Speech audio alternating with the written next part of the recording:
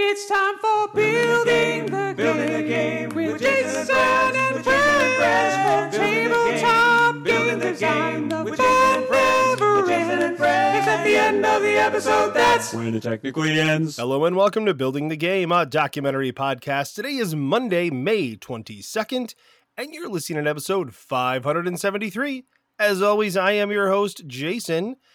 And today I am joined by an awesome guest, a repeat guest from many moons ago, actually, it seems like.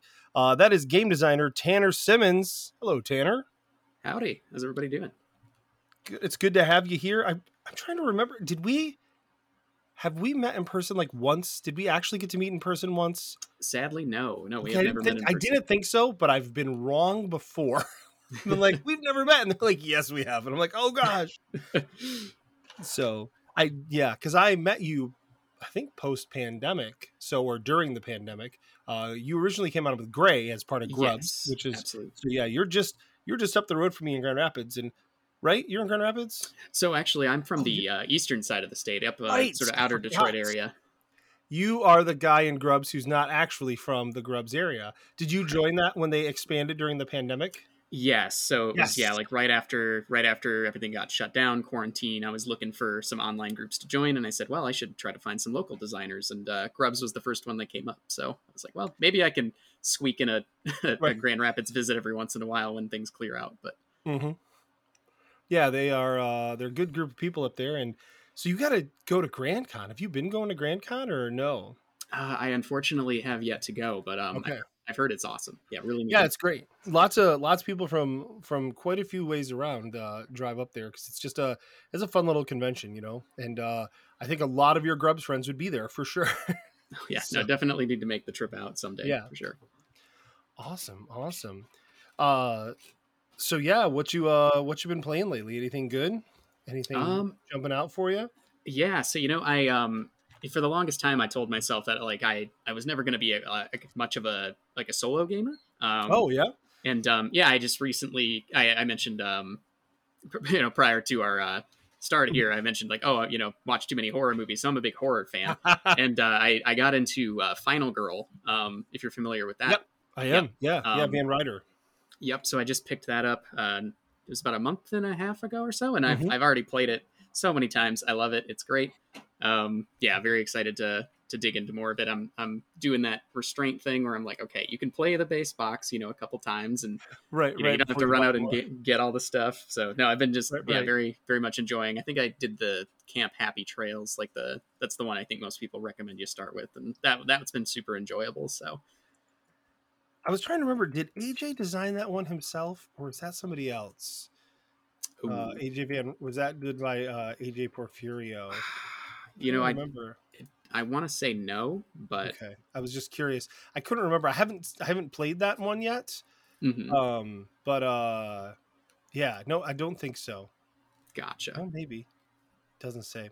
I was just curious. It was Evan and AJ, the two owners of the company, who did it together. Okay, yeah, gotcha. Because Van Ryder, what really put them on the map, if you like solo games, if you're liking them now, that I would strongly suggest check out is Hostage Negotiator. By AJ. That was their first game that really did it for them, and kind of made it. I felt like the game on its own was like people were like, "Whoa, solo games! Check this out." And I don't care for solo games in general either. It's just not my deal. But I'll tell you what, that game when I was losing cubes at the time, because I was one of the people who play tested it. I was losing cubes, and I was really distraught about losing cubes because they were actually people, and I was failing as a hostage negotiator.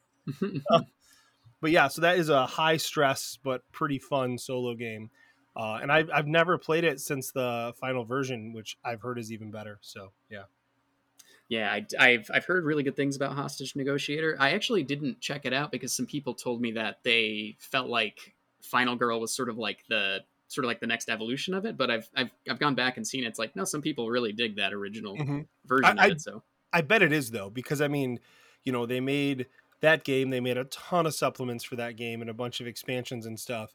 And I'm sure they learned a lot of lessons for what worked best. And then, so Final Girl being the next evolution makes so much sense. So, absolutely. Yeah. But no, so this podcast sponsored by Van Ryder Games. spread the love a little bit, speaking of because we were talking about places where we're at in the state and such. Yeah, yeah. So on the east side, I started meeting up at a group in Detroit, which has been really great. And I don't know if you're familiar with Chris Chan. He did the Night Cage, which is through Smirk and Dagger. Yeah. So yeah, I've actually been able to meet up at groups with him, so which has been really, really awesome. And very cool. I was introducing the Night Cage to a friend of mine the other night, and I was like, man, this game is so compelling. I just love the aesthetics. Again, it's that horror theming. Something about that stuff just pulls me in. I love to see more of that. So I think I mean, when you find a genre in a theme that really, really does it for you, I think that's so great. If you're really into theme, and I'm into theme, and so when I find those themes that click, like for me, city builders, I love city builders. So like, or village builders, town builders, whatever, anything where I'm making buildings, like I think is super fun. So like anytime I see that theme, it like for me, it's hard to not be like, I should probably just get that game. And then I end up with a lot of games I haven't played or play once. And I'm like, yeah, no, that wasn't for me. Yeah. So, yeah. Sometimes that happens. Like I had played Dice City, I think, and I enjoyed it, but like when I read the back of the box and I looked at the reviews and stuff and I really saw what the game was going to present, I was like, oh wow, like this is exactly the game I want. And then I played it and I was like, it's not like, if it actually, for a while I was working on a design inspired by what I wish that game had been. Like, I was like, gosh, I wish this game was this other thing. And it's a great game. Like it wasn't what I was hoping for. Right. When I was, so that happens sometimes, but not to end that part on a sour note, but good game, check it out. It just wasn't what I thought it was, which sometimes is enough to make you be like, ah. I think we tend to fall into that trap sometimes. We get excited. We hear about a game like, oh, this sounds like it's going to be right up my alley. And then you don't do your research.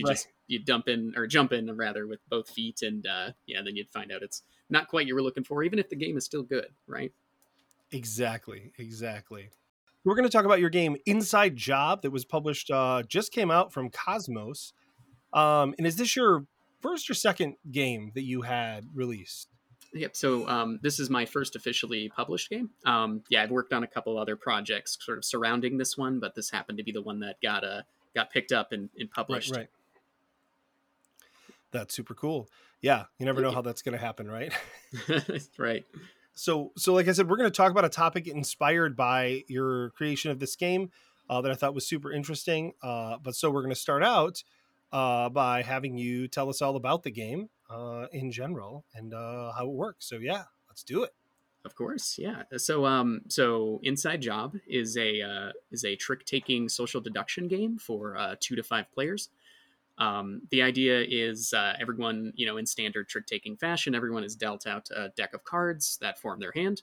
But in addition to this, everyone's also going to be given a face-down roll card that's going to be randomly distributed.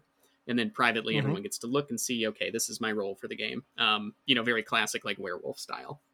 Yep. Yep. And then the idea is that in the basic game, at least, there's some alternative rules you can throw in and such to mix things up. But the base game, there are a bunch of agents who are kind of working together to complete these mission cards that get revealed on the table and are kind of influenced by the cards that are played into the trick. But one of those players is actually the insider, who is sort of like a traitor player. They're doing their best to kind of, prove their innocence, make sure no one's catching on to the fact that they don't want the missions to get completed. And in the game, whenever you win a trick, you're going to obtain one of these little briefcase tokens. And everyone starts with one of these to begin with, but every trick you win, you'll get an additional briefcase added to your little supply. And the primary way for the insider to win the game early is by actually getting enough of those tricks won. So if you can win enough tricks in succession, as soon as somebody hits that threshold of how many briefcases you need to win, you reveal your role. If you're the insider, you win immediately. But let's say if you were an agent, you would actually still reveal your role card, but then you would prove to everyone, hey, look, I'm an agent, so I'm innocent. And the game would actually continue, but now you have a little bit more information to kind of go off of. Because the last kind of twist to the gameplay is that you're going to continue to play tricks, but then you're going to get down to either 1 or 2 cards in your hand based on the player count. And then if the game still has not ended yet, either, if enough briefcases weren't won by the insider, or if the agents didn't complete enough of their missions yet, it's going to come down to like a vote phase where everyone gets to kind of openly discuss like things they have observed during the game. They can, make as many accusations as they wish. Say like, oh, I think it was Jerry because, Jerry played this really suspicious card on turn 7, but he said he didn't have it on turn 4, right? Yeah. So you can speculate as much as you want, but when everyone's ready, you hold your finger up, and then on the count of 3, 1, 2, 3, you point at the person you think is the insider. Whoever gets the majority vote has to reveal their roll card, and if that person is the insider, the agents win because they were able to pick out the correct suspect. But if it actually ends up being an agent, the insider wins by eluding everyone. Right. I like that. So if I am an agent, if I'm an agent and I reveal my card, I keep playing then, or no? I'm correct. Yeah. Okay. What happens if I win a trick then after that? So there's a little more nuance to the briefcase tokens and such that kind of play into like revealing yourself. But yeah, like when you reveal yourself as the agent, you still continue to play and you can still win tricks. But there's a crucial sort of like secondary use of these briefcases that you can use during the game where as long as you are not the lead player, you're allowed to wager by putting a briefcase on your card, which turns it into the current trump suit.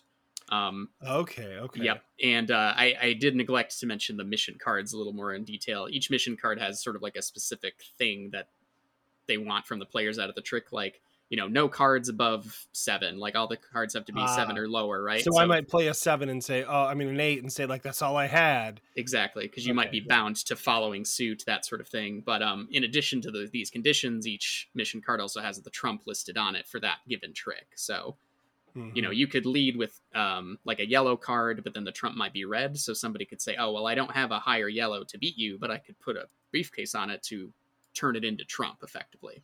And when you reveal your role, you lose that ability to wager at that point. So so it becomes harder to win. Yeah, so there's a little bit of a trade-off by revealing yourself, giving more information on the table. But interesting. Yeah. And there was something else I was going to ask about that too. You said it plays 2 to 5 players? Yes. So how does it work with 2 players? So it is a variant. So yeah, 3 to 5, you play basically how I described. Everyone just gets dealt cards normally, and you play as such. But in the 2-player variant, you have the 2 human players, and then there's sort of you deal out the standard size of cards for each hand, and then the remaining cards form a deck, and that actually takes the place of sort of like a third like middleman player. And then what you'll do is whenever you win a trick, the other player, so whoever's leading the trick, the opposite player gets to control this middleman character and play a card for them. And they draw 3 cards from the top of the deck. Out of those 3 cards, those are what that middleman character can play. And the middleman also has a hidden roll face down. So you're trying to figure out, do I trust the human across the table from me more than this fake person who doesn't actually exist? I see. So yes. So if I'm the trader, then I control the middle person, then I'm going to be trying to fail. If I'm not, then the opposite, right? So but the idea is that we could both be the good people and not know, right? Exactly. Like I have seen games where both players are innocent, and it's the fake player who actually is the dummy, or the dummy's the traitor. Yeah. Both players are, super suspicious. So, because there's still a voting phase at the end, and they vote for each other, and then it's like, oh, okay, literally we got beaten by nobody. That's embarrassing. That is hilarious. Yeah. The one caveat to that is the middleman can never, even if you are the traitor, they always have to still follow lead suit if they can. So you can't have the same flexibility where. Right, because it would be really easy, right? Yeah. So there are some maneuvers you can make to kind of benefit either side, but it's not not quite as beneficial as you might think from that angle. Very cool. Awesome. Well, let's so I would love to dive a bit into, like when we were talking, like, hey, I was like, I saw you had this game coming out. I was like, I'd love to have you back on the show. Let's chat about it.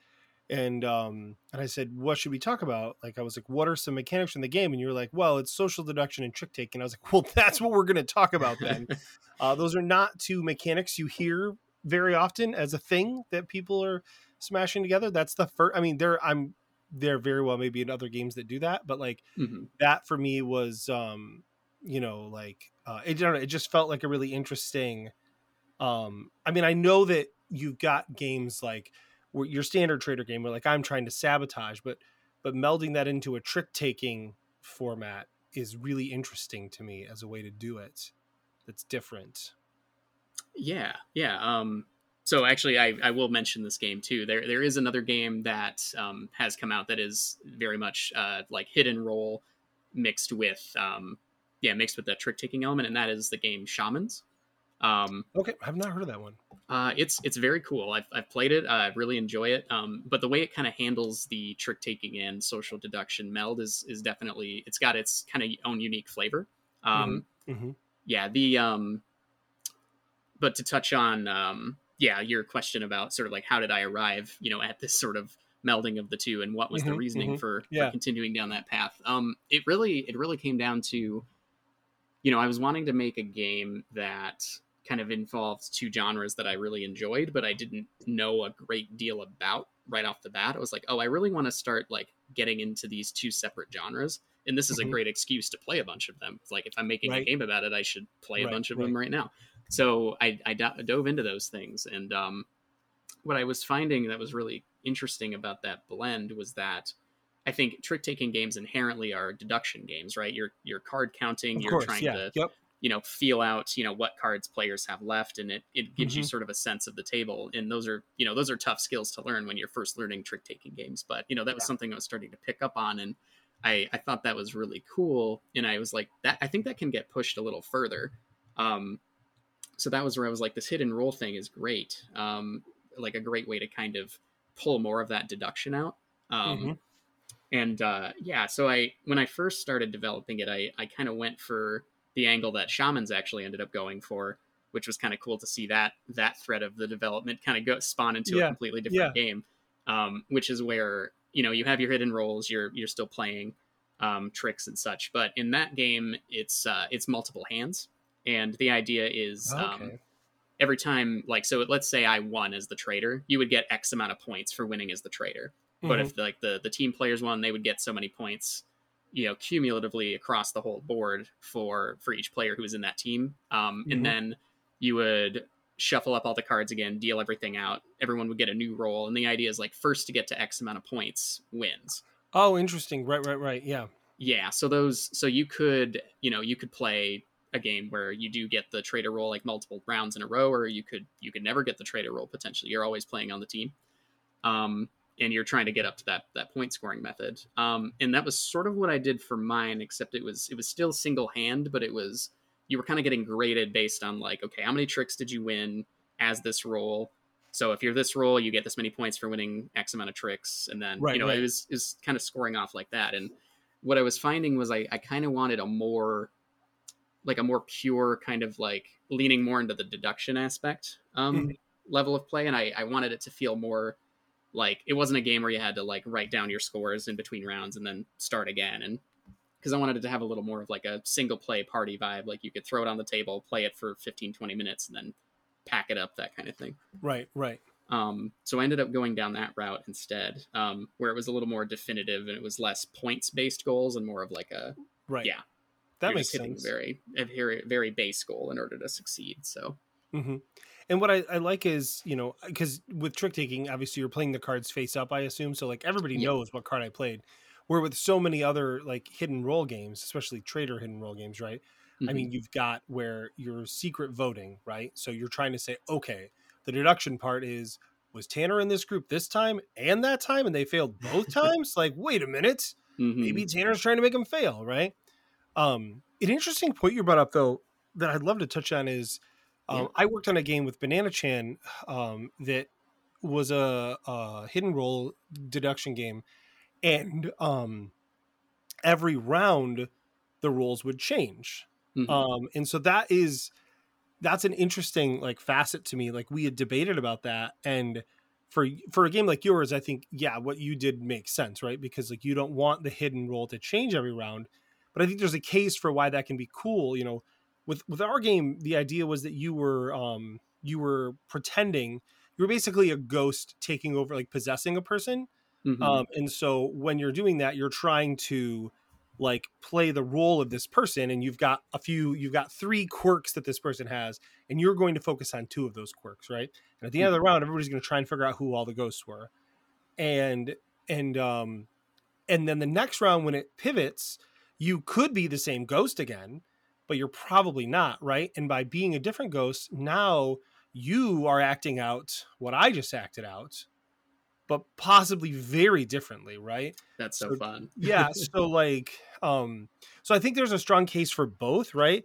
In that game, we actually ended up, because one of the cards was the human card. There was always there was always one extra body. Like basically there was an extra person at this party that wasn't going to get possessed. And that person's like, what the heck is happening? Right? But they're trying to just be cool. So you're also trying to figure out who they are. And the big thing was the humans can lie, but ghosts have to tell the truth. So like, so we went back and forth when we were talking with some publishers about it, of like, should it be that there are 2 sets of role cards, right? Where one is, am I a ghost or a human? And then every round ghost cards are passed out. But if I get a ghost, I just ignore it, right? Because I'm the human. So I'm not actually a ghost. And I thought that was like, it's such a tough, like there are so many positives and negatives to each version. I don't think there's really negatives. I guess there's just a lot of positives to each different take on that. Absolutely. You know, where in a game like yours, I think it would have been harder, right, to do it that way, because if the agents switched every round, right, and now I'm the bad guy, right, that's, you know, yeah, it's a little hard to figure out who's doing what. For sure. Yeah. But I think that's a cool thing to think about, like as an experiment of like, what are the reasons why you would do one or the other, right? Absolutely. You know.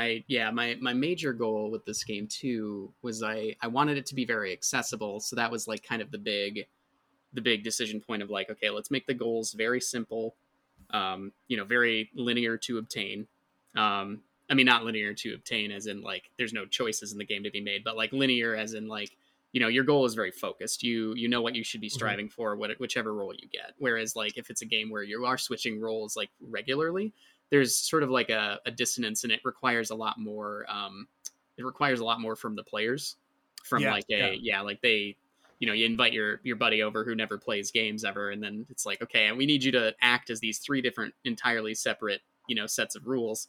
Right. And that can definitely be a harder sell. So I wanted to make sure the game had those accessibility options in it, or not well, a little more on that, but yeah, like I just wanted the game to be easy to introduce to people, and also kind of avoid a lot of the trappings of some other like deduction games that I found a little more like distasteful. Like one of the biggest things with like a game like Werewolf, for example, which I did draw inspiration from, of course. Oh yeah, I mean, it's impossible, I feel like, to make a social deduction game with rules and not even accidentally draw from exactly Werewolf, right? Because it's so out there. It's got 12 different names. There's so many different. I've played multiple versions of Werewolf. Some of them were even called Werewolf, right? Yes. Yeah. So. Yep. And the big thing that's always kind of rubbed me the wrong way about Werewolf is the concept of like, you could start playing the game and after that first night, you're just out of the game immediately. Right? Like somebody gets chosen to get picked like first, and it's like, well, I played the game for 5 seconds. Awesome.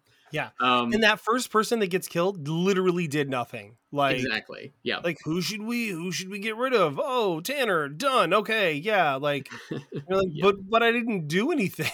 Exactly. And it's like you try to like pitch that to somebody who doesn't play games regularly, and then that happens to them, or they see that happen to somebody else. They're like, man, that doesn't seem very fun. Right. Right. And if it happens to them, you've probably lost them. Right.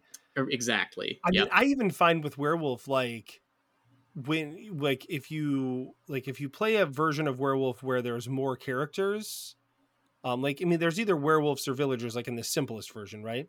Yeah.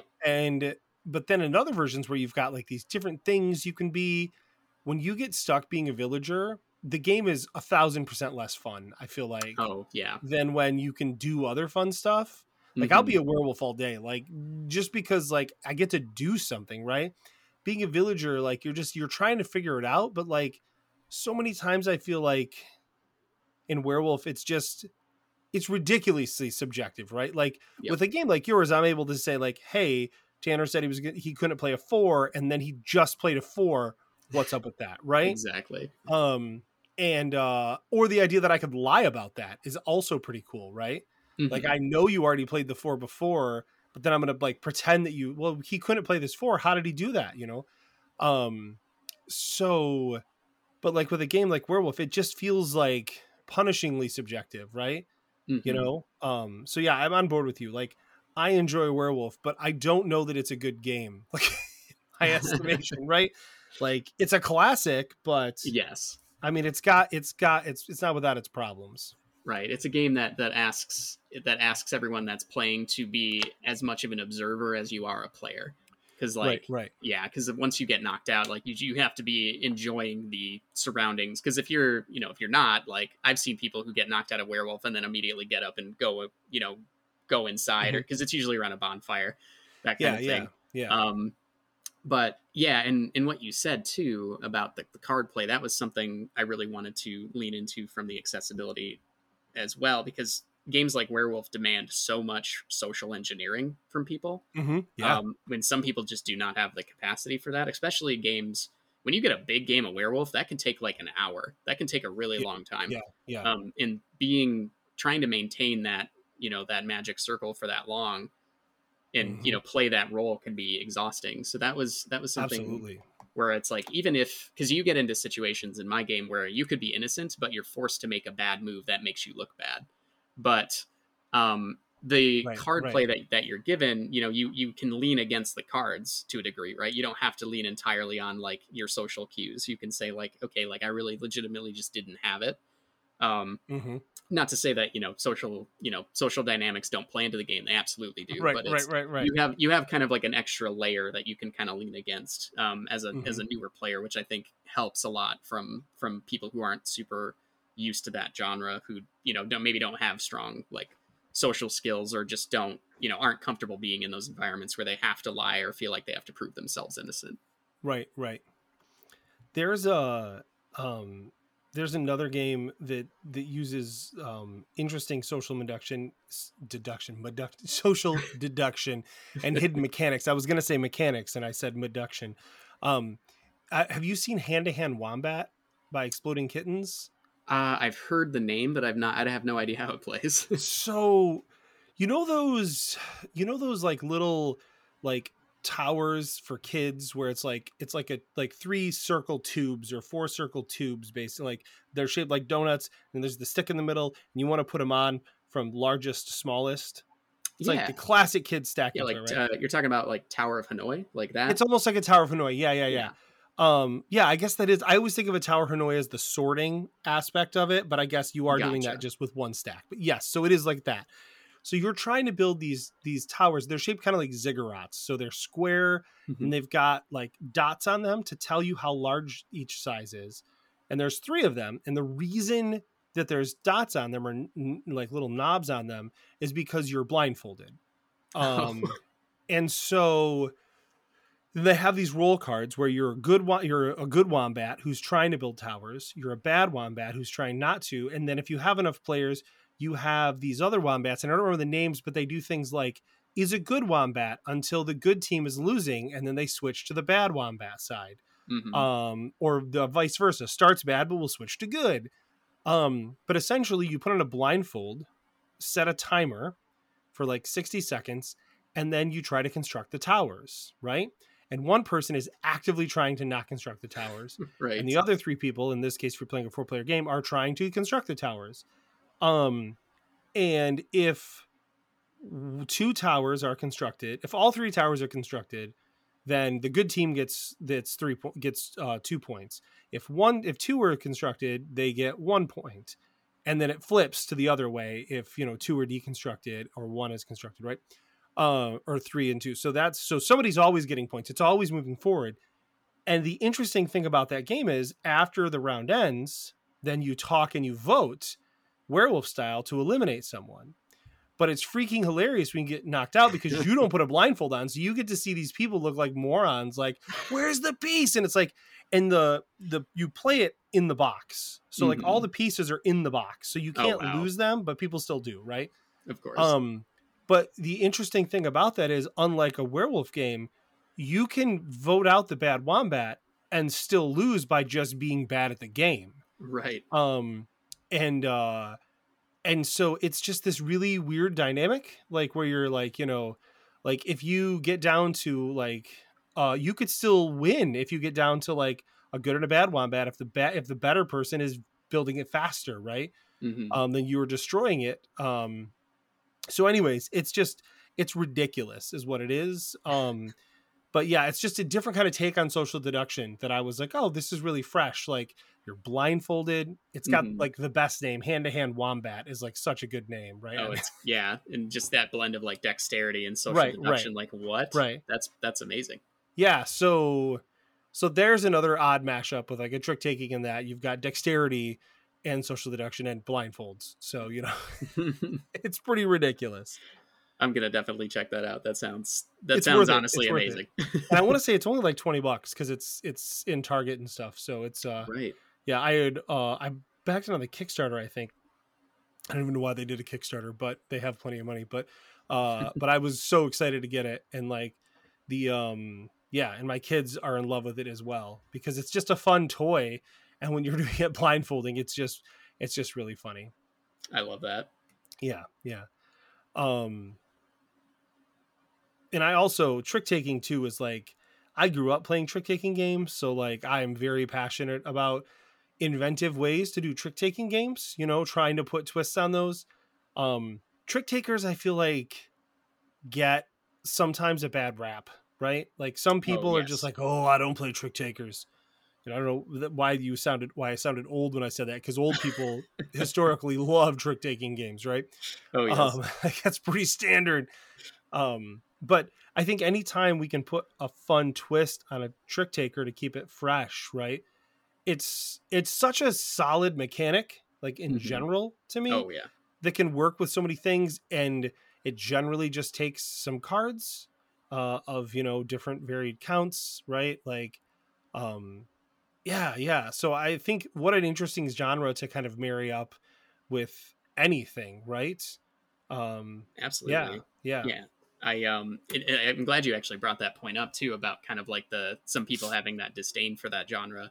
Because, you know, even growing up, because I had played like classic trick taking games like growing up with my family, because, you know, I'm from the Midwest, you know, my family you're from Michigan, euchre. so you know how to play euchre. Yeah. Yes. And well, that's the funny thing is, like, even to this day, I still question, like, do I really know how to play euchre, or did my family just teach me this like completely like, you know, sinful under the eyes of God version of You know what though? I mean, so much euchre, like I'm sure there are rules in euchre that I play when I go to play with somebody else and they're like, wait, that's not a rule. Like, no, you don't get to do that. Like, it's got that same like Monopoly thing going for it, where everyone's kind of got their own specific version in their head of how it works. And this game was definitely Inside Job specifically was definitely meant to sort of be like an olive branch to like my younger self, who like really hated playing euchre as a younger person, because like my family got so, you know, weird about specific rules, like, okay, like this is how it works this round, but like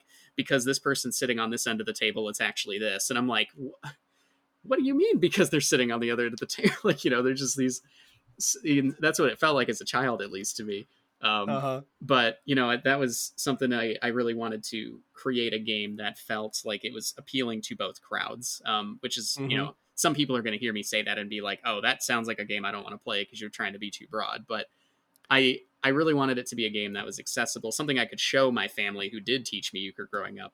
They have enough of a buy-in, but they can also enjoy like the social dynamics, you know, because, you know, family members tend to get really boisterous with each other, so that just kind of easily leans into that.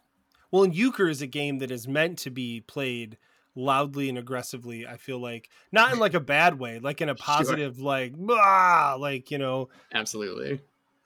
Because it's just a game that is very dynamic but that you can have the perfect hand and then just lose big time because somebody calls a different suit trump, and like, I have all black cards and they're all amazing, and then somebody's like hearts, and you're like, I don't ever want to play this game again. I want to quit. Like, I'm done. I quit.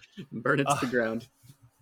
But that stigma, like, so this game is advertised as a mostly cooperative trick taking game, and I remember when Green Couch Games did Into the Black Forest with me, and that is, I described that as a trick taking game, but they didn't market it as they marketed it as a new classic card game because it feels like classic card games, but it's new and it's different and it's a different take on them.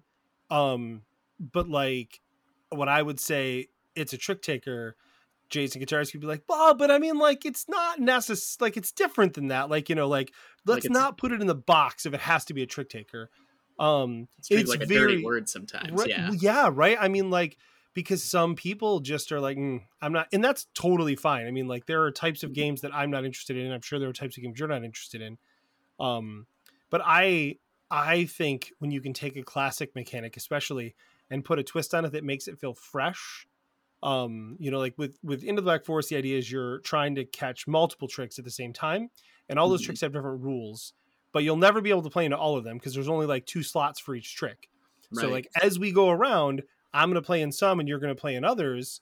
And then the big thing that I'm proud of with that game is that if you lose, you get your card back. So like, it's an instant catch-up mechanic of like, if I, like in Euchre, if I were to play the little Bower, which is the second best card, and then you play the big Bower, I've just wasted that card, and it feels awful, right? Oh, yes. Or if you play the big Bower and I only have that's the only trump that I have to play it, and that's not fun, right? So this game allows you to have a kind of built-in catch-up mechanic of, if you win all the tricks in the first round, or most of them, you're going to have less good cards than I am in the next round because I've gotten to keep my better cards. And that I think was a twist that allowed it to be a little more accessible to people as well, because it didn't feel so punishing. Because that is the thing, like, trick takers, they're luck based, but they're very skill based, right? Like, if you you take a game like Euchre, and if you're really good at that game, you will win that game against people that are mediocre at it, even if they have better cards, because of the strategies and stuff. The thing about like a game like Euchre, and I'm sorry for people not from the Midwest who are like, what's Euchre? But like, Euchre is a game where the strategy is not complicated. It's like blackjack. Like, you can memorize the strategy of, if I have these cards, this is how I should play them. And that pretty much stands, you know. Obviously there can be caveats to that, but I think in general, it's a game where you know what the strategy should be. And if you play that way, you should do all right. Yeah. I'm sure there are some people listening to this that are like, I will cut you. Right. No, it's, for some people, Euchre is like the golden standard of games. Right, and like, right, you know, right, nothing will ever come close. And they're doing research for a lot of these styles of games, because there's just such a broad number of them now. I think there's like a trick taking renaissance happening right now. That's good to know. Like, cause I really like, and I love games like Into the Black Forest. That was a goal too. Like, how can we make this a 2-player trick taker? Because I really want it to feel like you can just have 2 people play a trick taker and have a good time with it. Right. Yep. Cause that, I think for a long time was the biggest, worst barrier of a trick taker was, you can't just play it with one person. You know, you've got to have something better than that. Or sometimes even like very specifically, you need 4 people, no more, no less. Right. Yes. Like, yep. So no, like I love it Euchre. when games. Yeah. No, can you play 3-handed Euchre? No. Oh, yeah? I'm afraid to say one way or the other, because I feel like someone's going to be mad at me regardless. There's like, there's no such thing. I don't normally look it up, but I am going to check because it's Euchre. And I don't want to be wrong. Can you play 3-handed Euchre? How do you play 3-handed Euchre? Everybody gets 5 cards, and there's a 4th dummy hand to the right of the dealer. Oh, yeah. I've played it this way before. There's just a dummy hand that that's buried, right? That no one uses.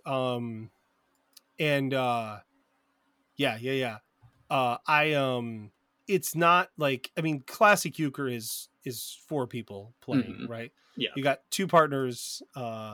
So Anyways, we looked that up. Now we know.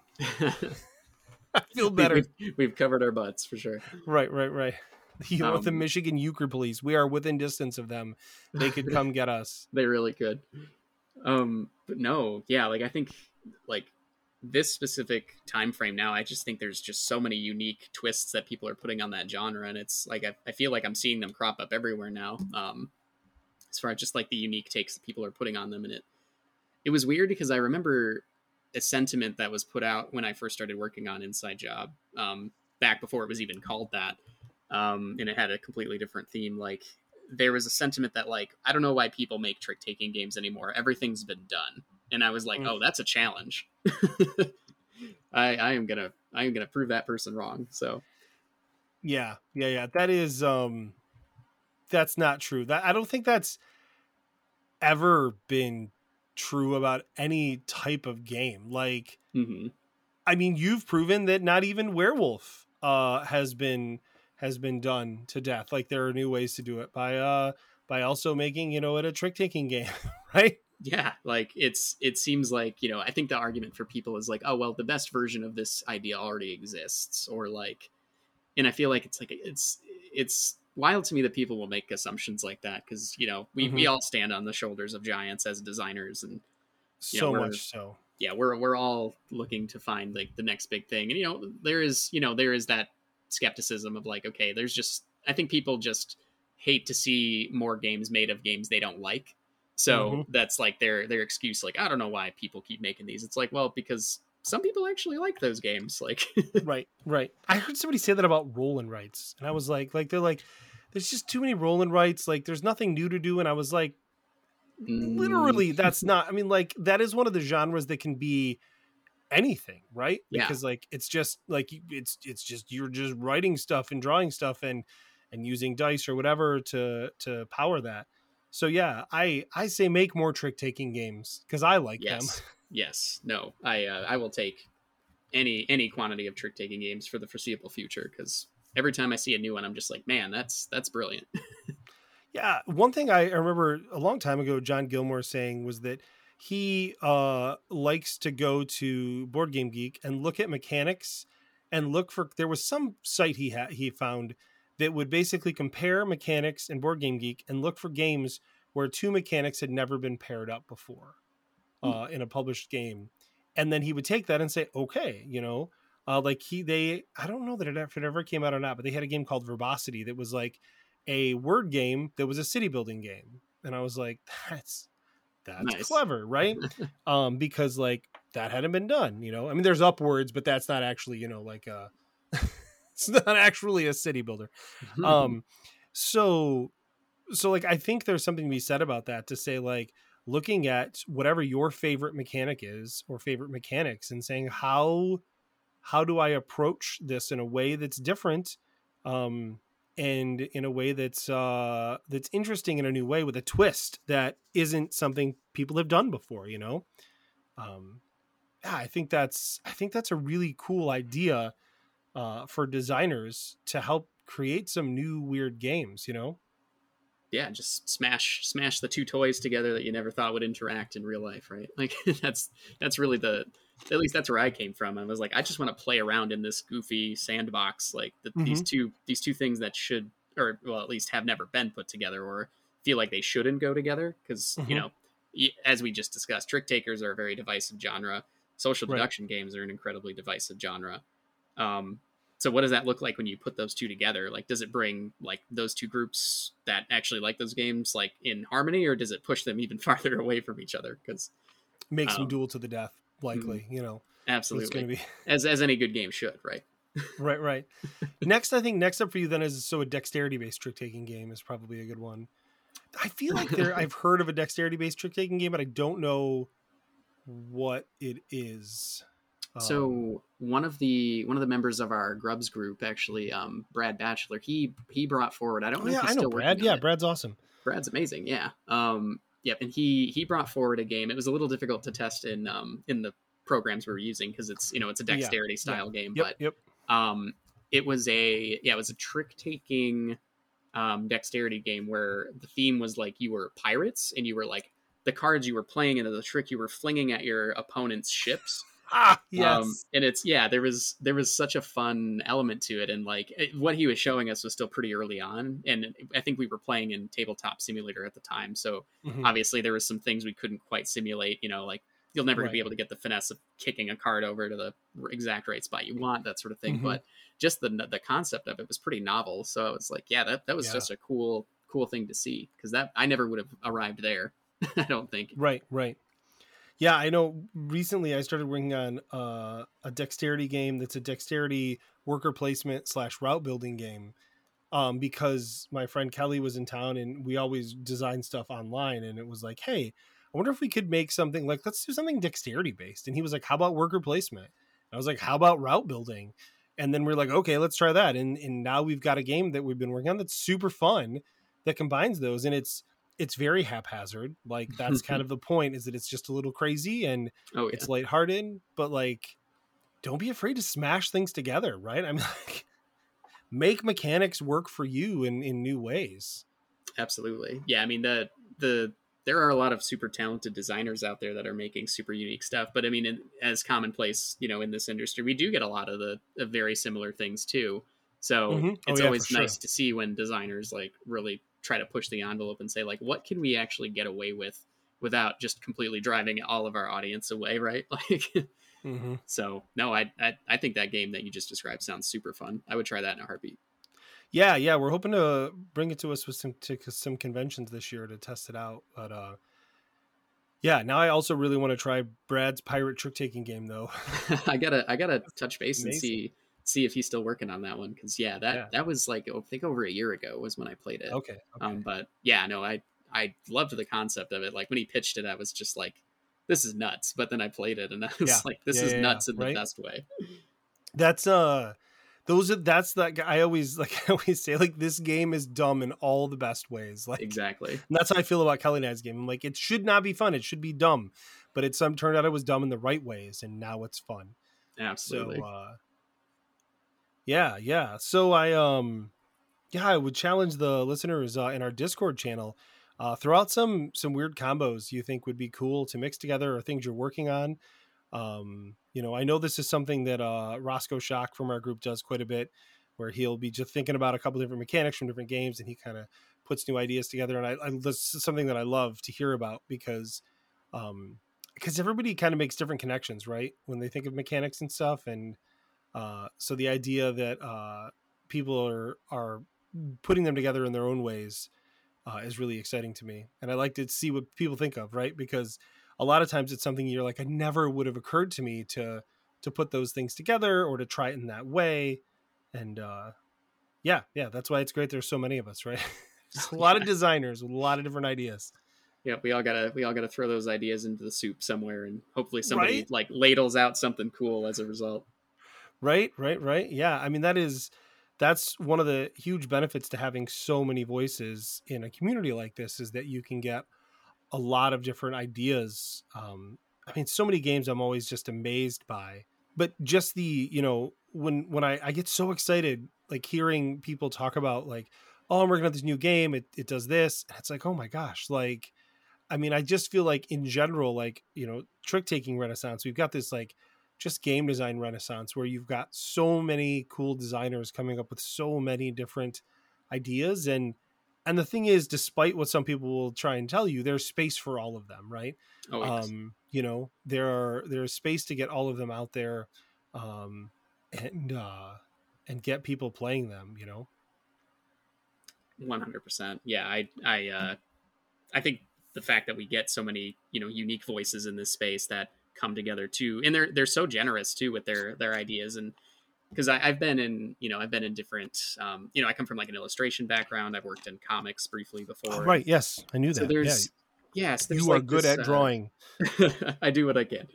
And, the general consensus in this hobby, which is why I've stuck around for so long, and it is just that there's such like a love for, somebody's like, oh, hey, I'm working on this thing. And like some other industries might be like, oh, well, I'm not going to tell them my idea, that because they might take it and run off with it. And I feel like in this hobby, I have almost never seen that attitude, where people are always very generous with their ideas and their thoughts about like, here, maybe if you move it in this direction, you might be able to do something cool with that. And that's always been, one of my favorite aspects of board game design. For sure. I mean, there are several designers I've seen who are like, I have too many ideas.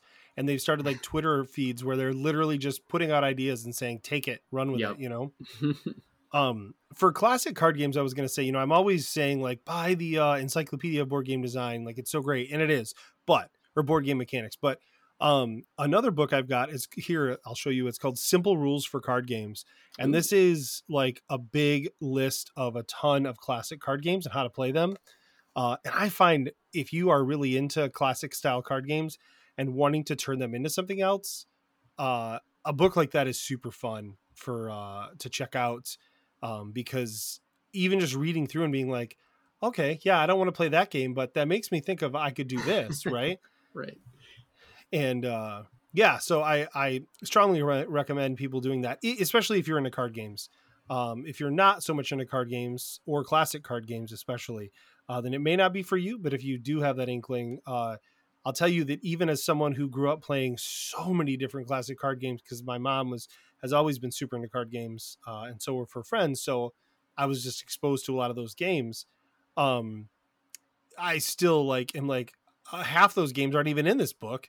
And there's, 1,000 more, it feels like, that I've never heard of. And I'm like, how have I never heard of this?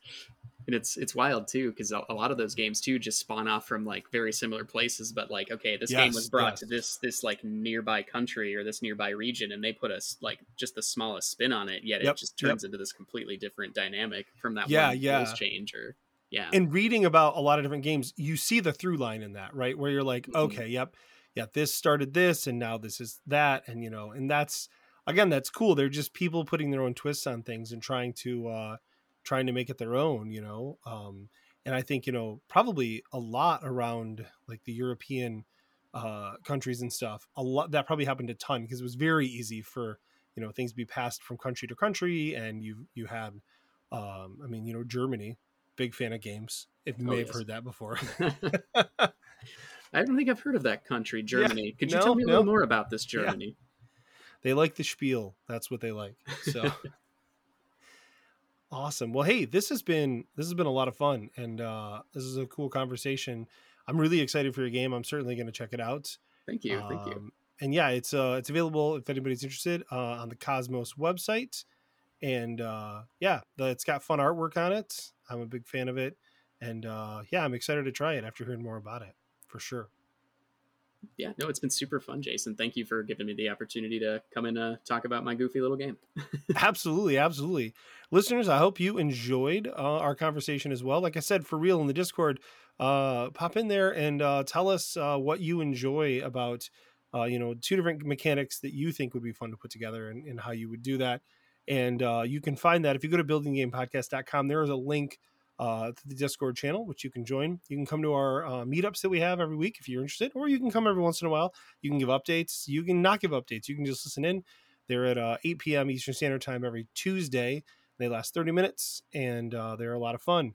You, of course, can email us at buildinggamepodcast@gmail.com. You can find us on the Twitter at podcastbtg, at J.A. Slingerland, and Tanner is at Tanner O. Simmons. And, of course, as always, you can keep coming back every single week. But until next time, good night. Good night. Building the game with Jason and friends, with Jason and friends. Building the game with Jason and friends, with Jason and friends. The end of the episode, that's when it technically ends.